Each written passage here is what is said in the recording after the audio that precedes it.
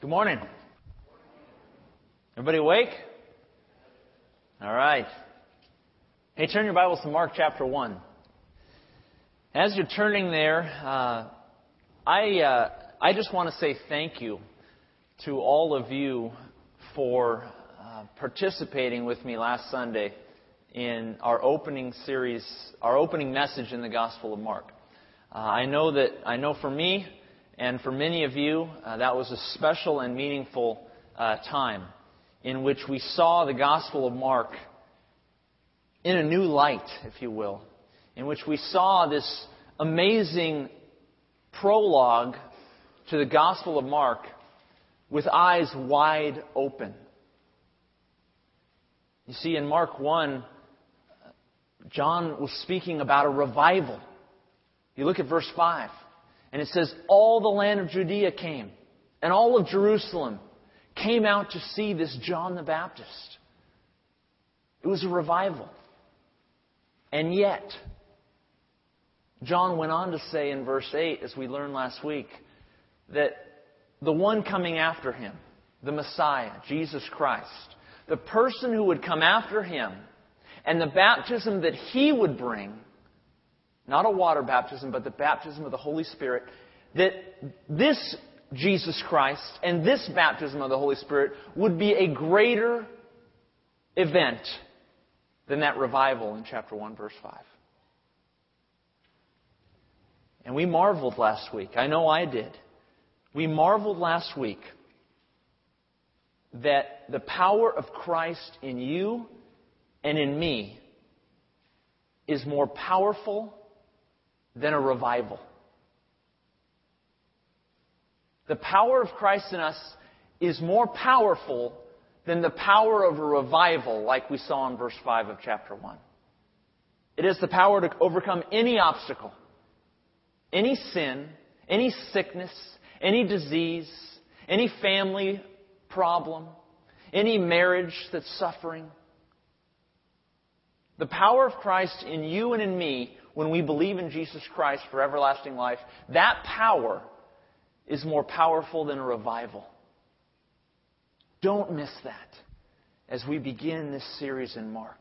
Don't miss the emphasis on the power of God to overcome anything as we begin this study in Mark.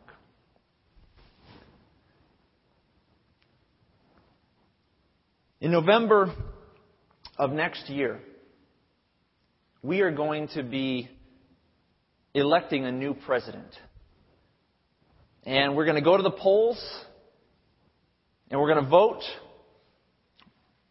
We're going to decide that day in November of 2008 who is to be the next president of the United States.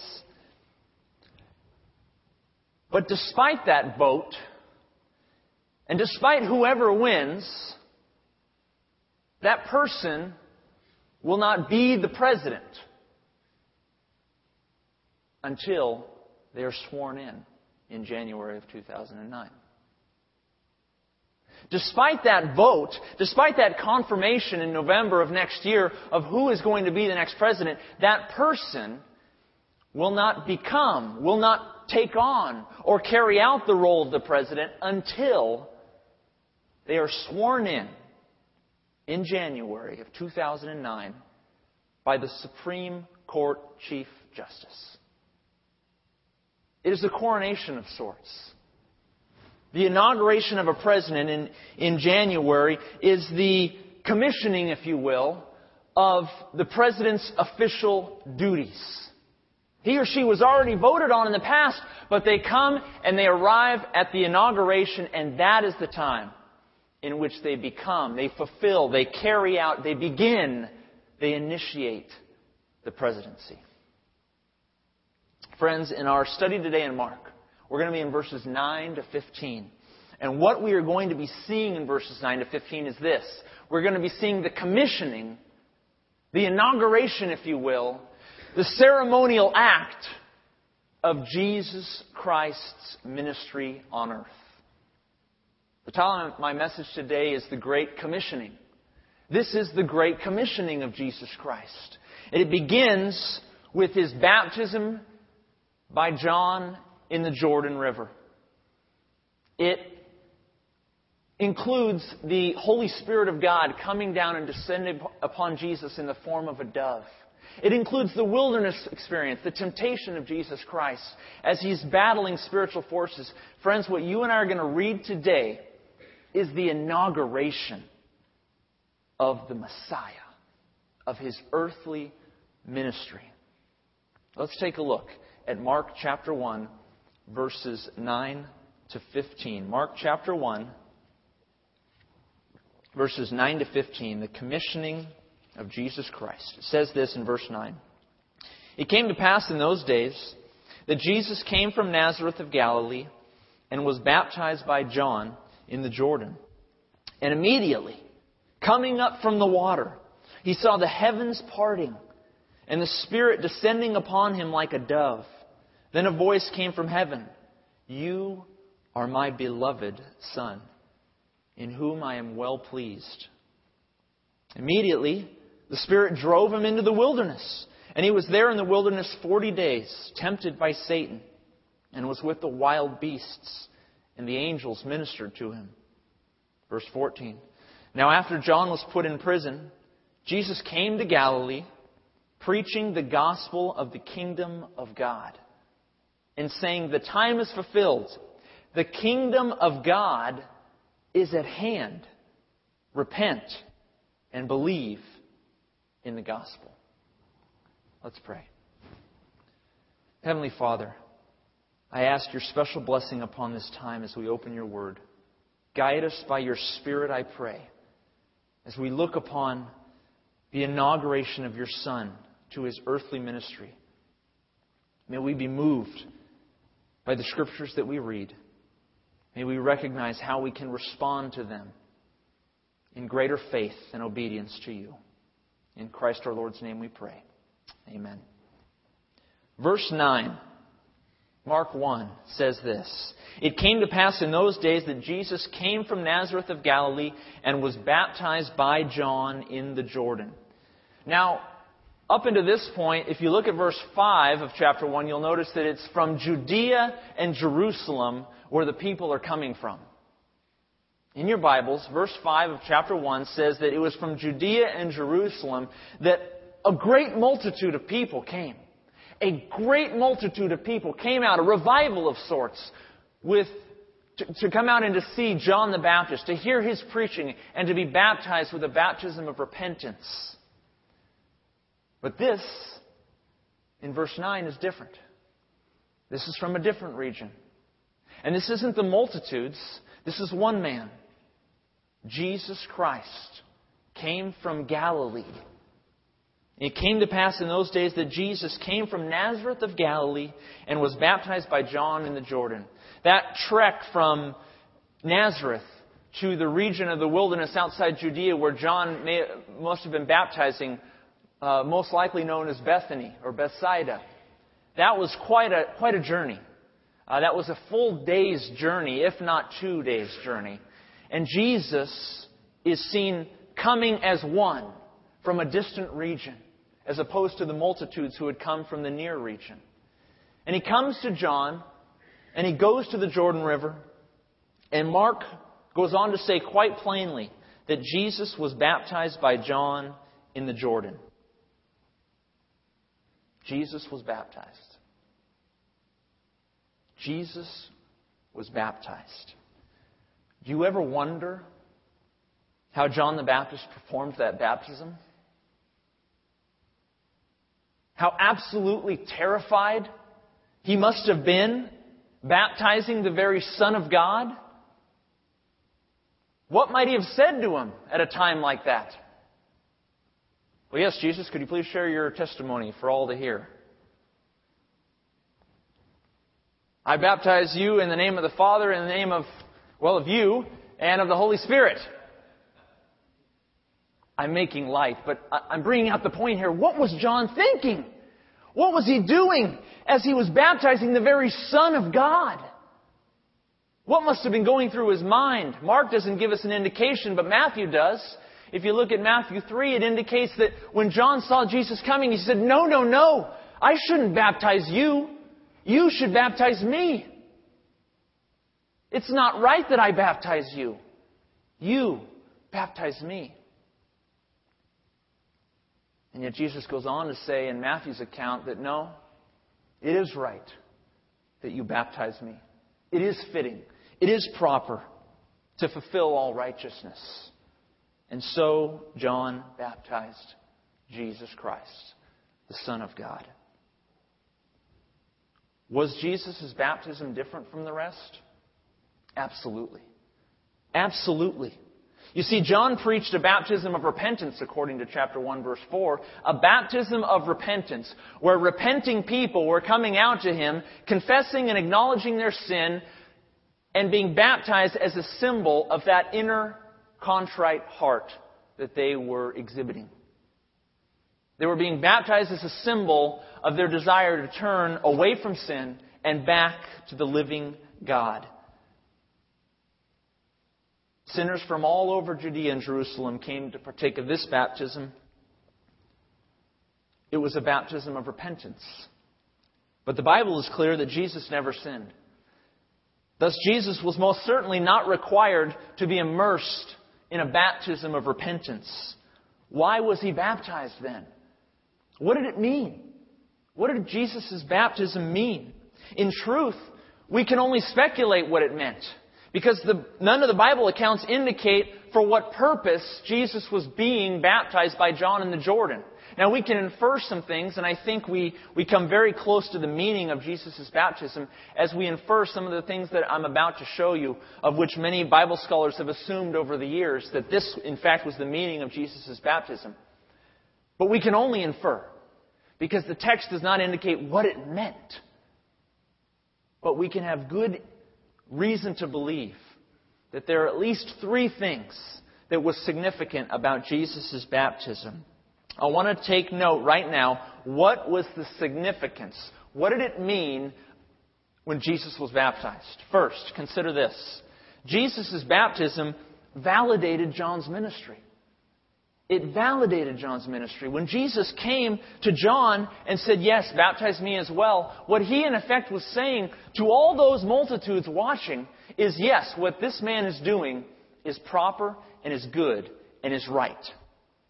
I'm validating John's ministry. Corresponding to that, number two, it served as an example for others to follow. When Jesus was baptized by John, he was in effect saying to all those around him, be baptized by this man. Be identified with this man's message. And be baptized in water as this man is baptizing. Jesus was, in effect, serving as an example to others. He was validating John's ministry. But third, and perhaps most importantly, Jesus' baptism properly initiated Jesus' earthly ministry. Jesus' baptism properly initiated his earthly ministry. It is this third and final element of the significance of this baptism that comes to the forefront in verses 10 and 11. Read with me in verses 10 and 11. It says this, and immediately, that is, directly following the baptism, coming up from the water, Jesus saw the heavens parting and the Spirit descending upon him like a dove. Then a voice came from heaven, you are my beloved Son, in whom I am well pleased.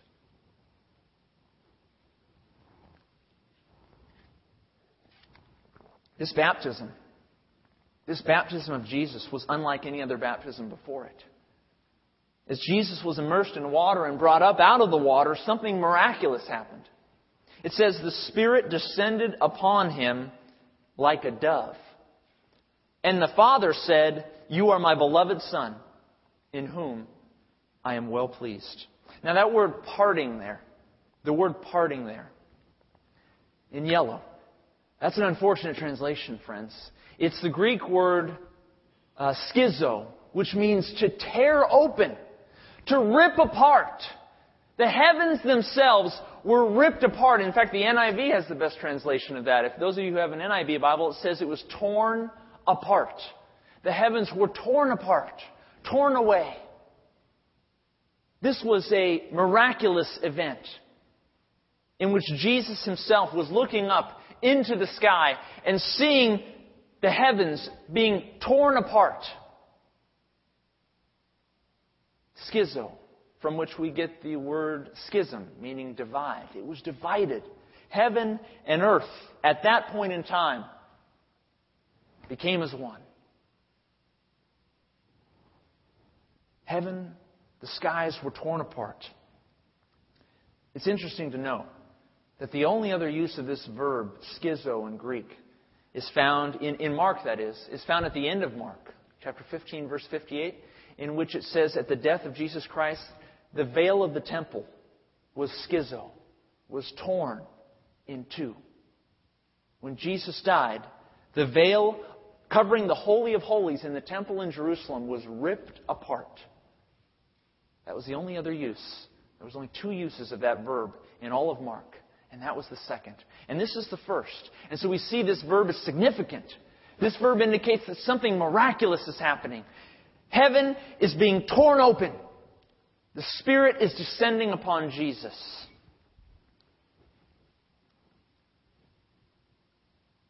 The Spirit is descending upon Jesus like a dove, it says. Now, few would understand this to mean a literal, physical dove coming down. For the essence of the Spirit of God is precisely that. It is Spirit. The Spirit is not physical by nature, and thus the manifestation of the Spirit found in Mark 1, verse 10, should be understood in terms of how the Spirit came, not in what form the Spirit came upon Jesus. I say again, we should understand this as how the Spirit came upon Jesus, not in what physical form the Spirit came upon Jesus. Mark says the Spirit descended upon Jesus like a dove. That is to say, in a gentle and in a peaceful manner, the Spirit of God came upon Jesus. This was not like those city pigeons of San Francisco. Those are not gentle and peaceful. In fact, there have been many times in which I've been attacked by city pigeons in San Francisco. But this is like a dove, Mark says. The Spirit of God descended like a dove in a gentle and in a peaceful, harmonious manner upon Jesus Christ. And a voice came from heaven. He said, "You are my beloved Son, in whom I am well pleased." Those of you a bit more studious, you may want to refer to Psalm 2, verses 6 and 7, and Isaiah 42, verse 1. In those two texts, Psalm 2, 6 and 7, and Isaiah 42, 1, you see pieces of each of those texts, Old Testament texts, combined in the Father's statement to Jesus. "You are my beloved Son, in whom I am well pleased." As Jesus was giving validation to John's ministry in the Jordan, as Jesus was saying, yes, this is right and this is good, and you should partake of this baptism, so also the Father was looking upon His Son at His baptism and saying, yes, this is my beloved Son, in whom I am well pleased. The Father is validating the ministry of His Son, Jesus Christ. He is giving His token of appreciation and the honor that is due the Son as a result of Him taking upon Himself this ministry. And the Father is validating that. Now, before we move on, I need to address one other very important question here. In verse 10, it notes that the Spirit descended upon Jesus like a dove. Now, I want to focus in on that statement there. The Spirit descended upon Him like a dove. What does that mean? Christians those reading the Word of God over the centuries have come up with really two options here. On the one hand, they argue, next slide, that it could be the indwelling of the Spirit coming upon Jesus, or I should say rather filling Jesus, if you will. Or it could be the anointing by the Spirit. That is to say, a special anointing for the task, for a special mission or task that we see in the Scriptures. I say very clearly that the first option there is not a biblical option. I say very clearly that the first option listed there, the indwelling of the Spirit upon Jesus at that time, is not in keeping with the Orthodox Christian faith. There are many cult groups, aberrations of Christianity, who would argue that this is the indwelling of the Spirit in the person of Jesus Christ for the first time. In other words, at this baptism, they argue, Jesus became the Son of God, or Jesus became the Messiah. I say very clearly that this is not the case. It is important to note that Jesus was not receiving the Spirit for the first time. The Bible is clear that Jesus was both fully man and fully God.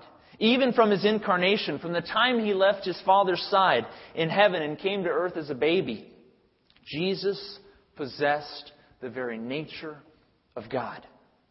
He had no need to be baptized in the Holy Spirit, for He Himself was already fully God.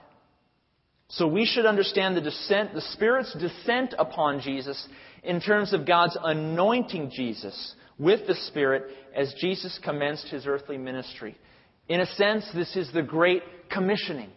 This is the anointing of Jesus. It is the inauguration, if you will, of someone who is already in that office, of someone who has already assumed that office. And yet this moment is the inauguration of Jesus the Christ, the Son of God. The beginning of His ministry. I refer you also to Acts 10:36 and Luke 4:16 if you have questions about that matter. But it is a very important distinction to make. Jesus was not indwelt for the first time here. He was being anointed by the Spirit. Verse 12, moving on.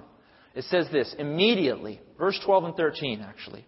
Immediately the Spirit drove Him, that is Jesus, into the wilderness. And He was there in the wilderness 40 days, tempted by Satan, and was with the wild beasts. And the angels ministered to Him. No sooner had the heavens been torn open and the Spirit descended like a dove upon Jesus, anointing Him for ministry.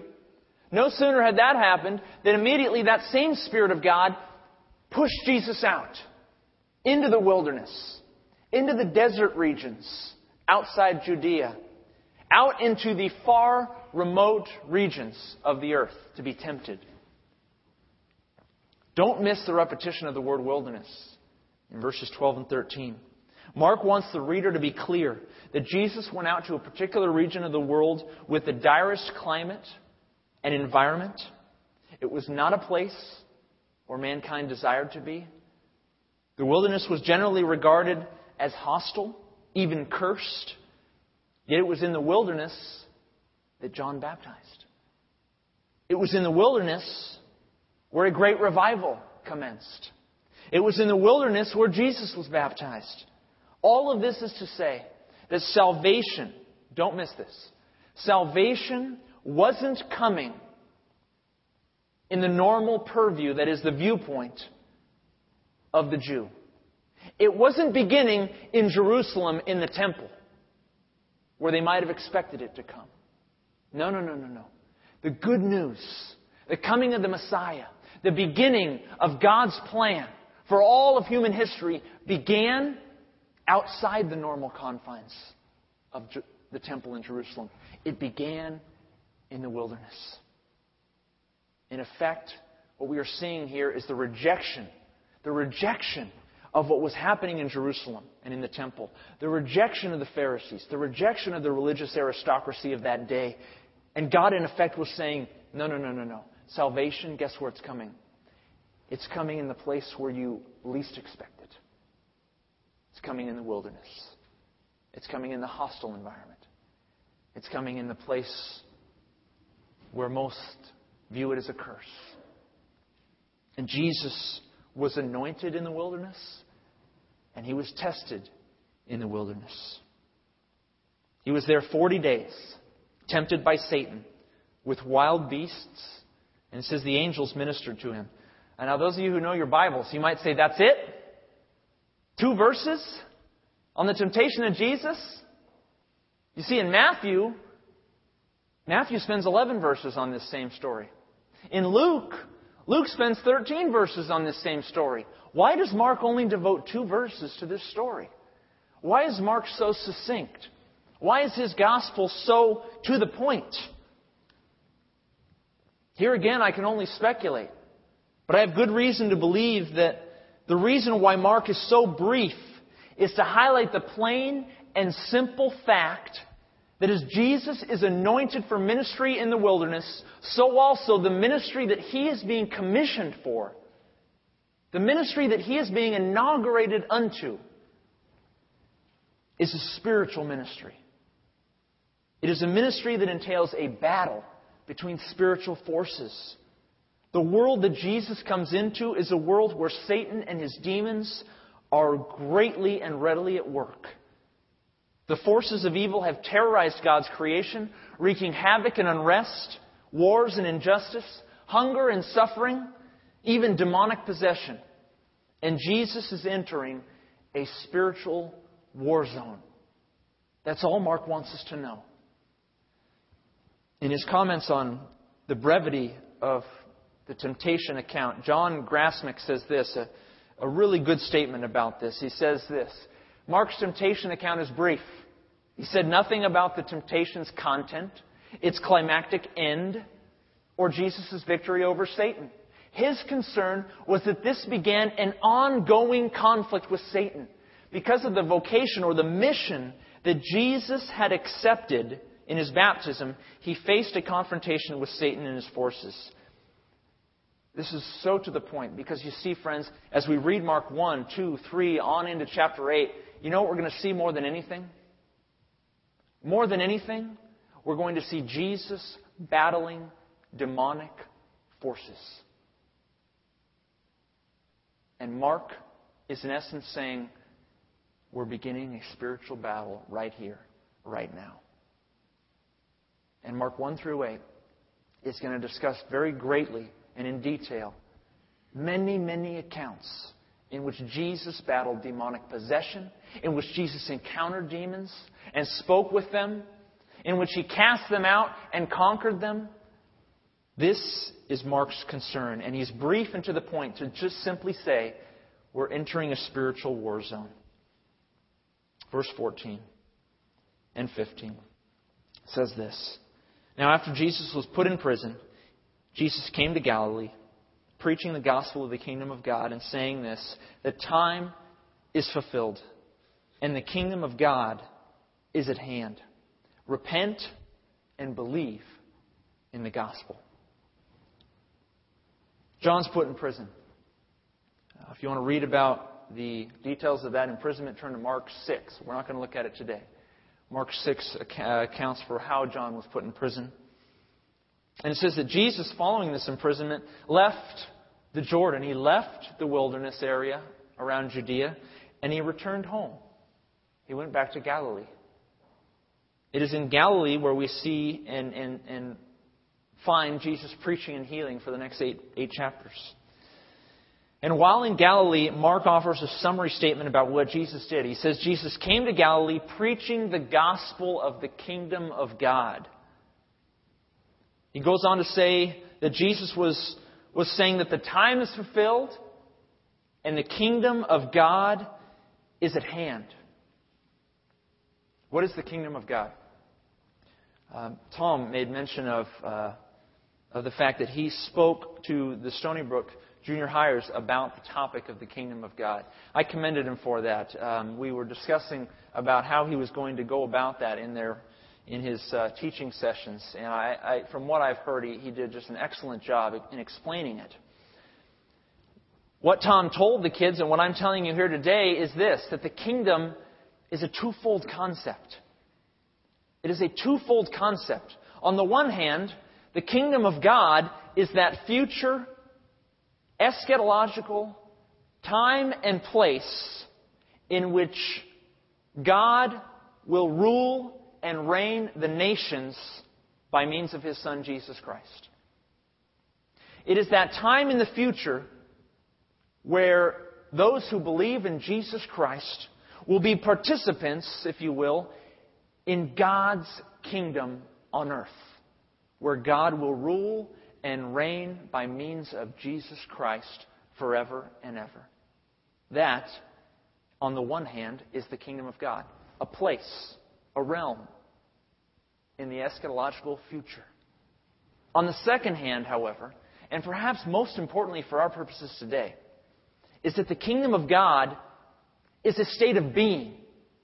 That is to say, that the kingdom of God is what you and I experience when we who are saved by believing in Jesus Christ for everlasting life are baptized by the Holy Spirit of God, and when we live and act and come under the rule and reign of God in our personal lives, we are in effect carrying out the kingdom of God. It is a twofold concept. And what Tom was telling the kids in the junior high of Stony Brook was that you have an opportunity to create, if you will, to form, if you will, the very kingdom of God in your school, in your community. When you rely on the Spirit of God within you, when you come under the rule and reign of Jesus Christ, you are participating in the kingdom of God. Twofold concept, a place and a state of being. From this, we can make the assessment that God's kingdom, when Jesus says the time is fulfilled and the kingdom of God is at hand, from this we can make the assessment that God's kingdom has come near in the person of Jesus Christ. When we believe in Christ, are baptized by the Holy Spirit, and God begins to work in our hearts, conforming us to His purpose, to His reign, then it can be said that we are participating in the very kingdom of God. And that is what Jesus meant in Luke 17:21 when He said, the kingdom of God is within you. Luke 17:21. The kingdom of God is within you. Jesus says in Mark 1:14, the kingdom of God is at hand, Mark 1:15. It is near to you. In my person, Jesus says, I have come to show you the way to experience the very kingdom of God. Now hold that thought on the kingdom. Place that in your minds. Store it away for just a moment and move briefly with me to the last sentence in our study today. Repent and believe in the gospel. 2 action items, 2 verbs. Repent and believe in the gospel. The word repent is the Greek verb metanoeo. It is a compound word from the Greek word meta, meaning with, and the Greek word nous, or mind, nous, meaning mind, with the mind. At its most basic element, it is a change of mind. However, that's not all repentance is. In many, many scriptures, the word repentance is more than just a change of mind. It is a literal and physical turning from sin. It is changing a mind about sin, changing one's outlook and one's view of sin, and turning from it. We see it used in both contexts in the Scriptures. At times, repentance simply means change your mind about this. And at times, it means change your mind and take action and move away from it. The second action item, believe. The Greek verb pisteuo has a very complex meaning. It means to believe. Okay, some people caught that. Good. It means to believe, to have faith in, to believe. I don't shy away from the word trust. I don't shy away from the word receive. I think those are fitting examples, although I think the word believe is self-sufficient. I know what it means to believe something. 2 action items here. Repent and believe in the gospel. And it is this that Mark says that Jesus was proclaiming to the people. Now, so often, I find that some people read these words, repent and believe in the gospel, in Mark 1:15. And they make the assumption that Jesus here is speaking merely about becoming a Christian. They make the assumption here that Jesus is concerned with becoming a Christian, a believer. In fact, just 4 weeks ago now, I found myself in a conversation with an acquaintance. And he was quite adamant that in Mark 1:15, these two action items were essential, were required, if you will, to become a Christian. And we were in an email dialogue, and I will say very clearly, normally and usually, I find email conversations to not be very effective. You don't hear the tone of someone's voice. You miss out on their demeanor and how they're presenting themselves, and it ends up to be a rather fruitless endeavor. Don't ever resolve conflict over email. It doesn't work. It just doesn't work. In any event, he was very adamant that Mark 1:15 had to do with the two action items required to become a Christian. And I said, fair enough. Fair enough. Let's grant that just for the moment. Let's grant just for the moment that you're right, and that repentance and belief are both needed to become a Christian. I said, how then do you translate Mark 16:16? Take a look behind me at the passage now.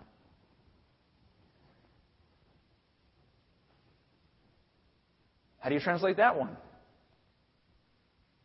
Now, granted, and I say this very clearly. I wasn't bringing this out to be like, nailed ya, gotcha. No, I brought this out to say, look with your eyes. If you see that you assume that repentance and belief are needed to become a Christian, then how can you not apply that same hermeneutic, that same principle of interpretation to what you see in Mark 16:16?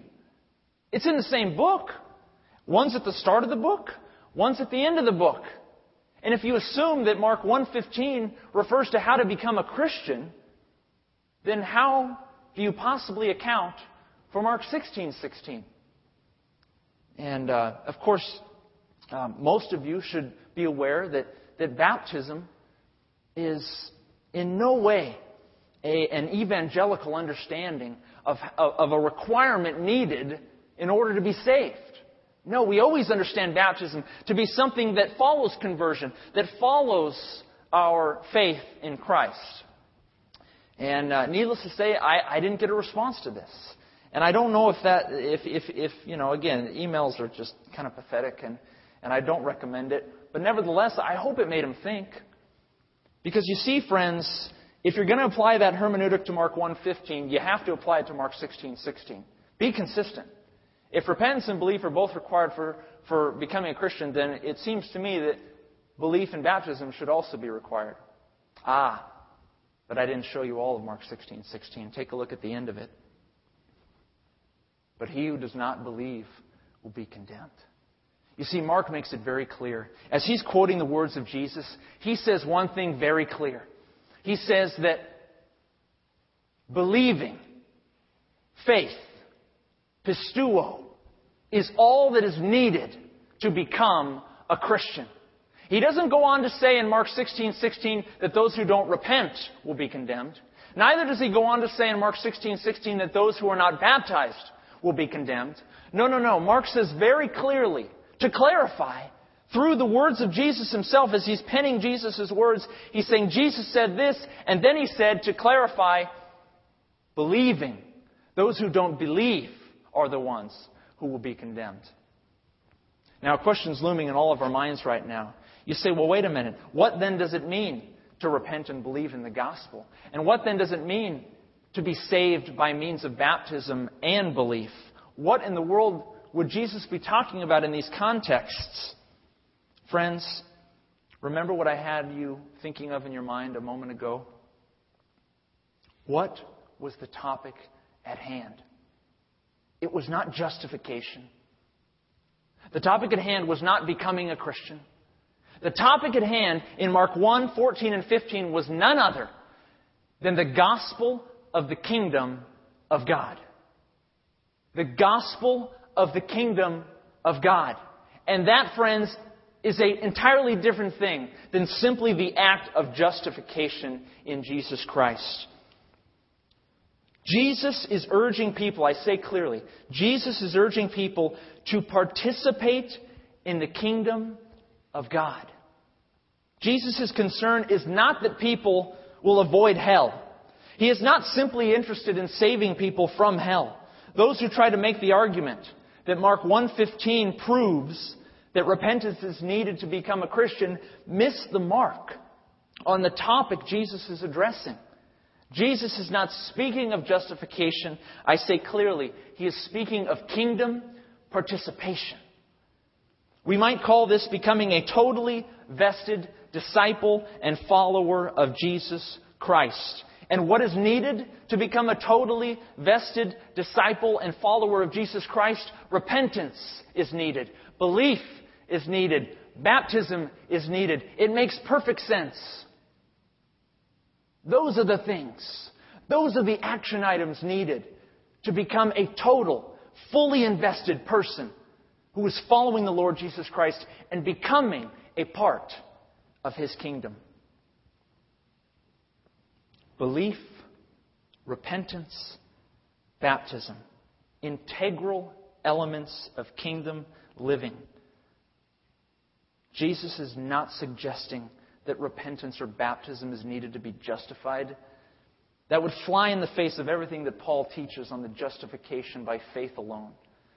Instead, he is speaking about kingdom living.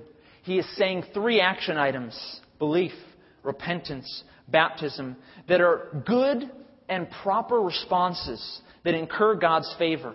It is fitting and right that these action items take place in order for a person to be fully aligned with the kingdom of God. And might I add very clearly that belief is the featured element.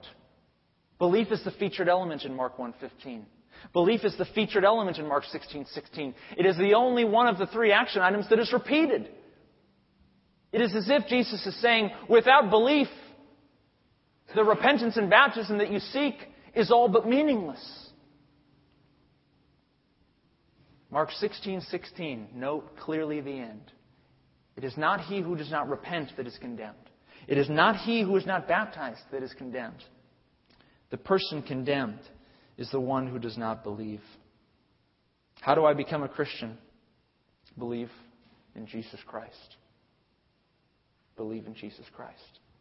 Is that all there is? Is that all there is to Christianity? No. No way. No way.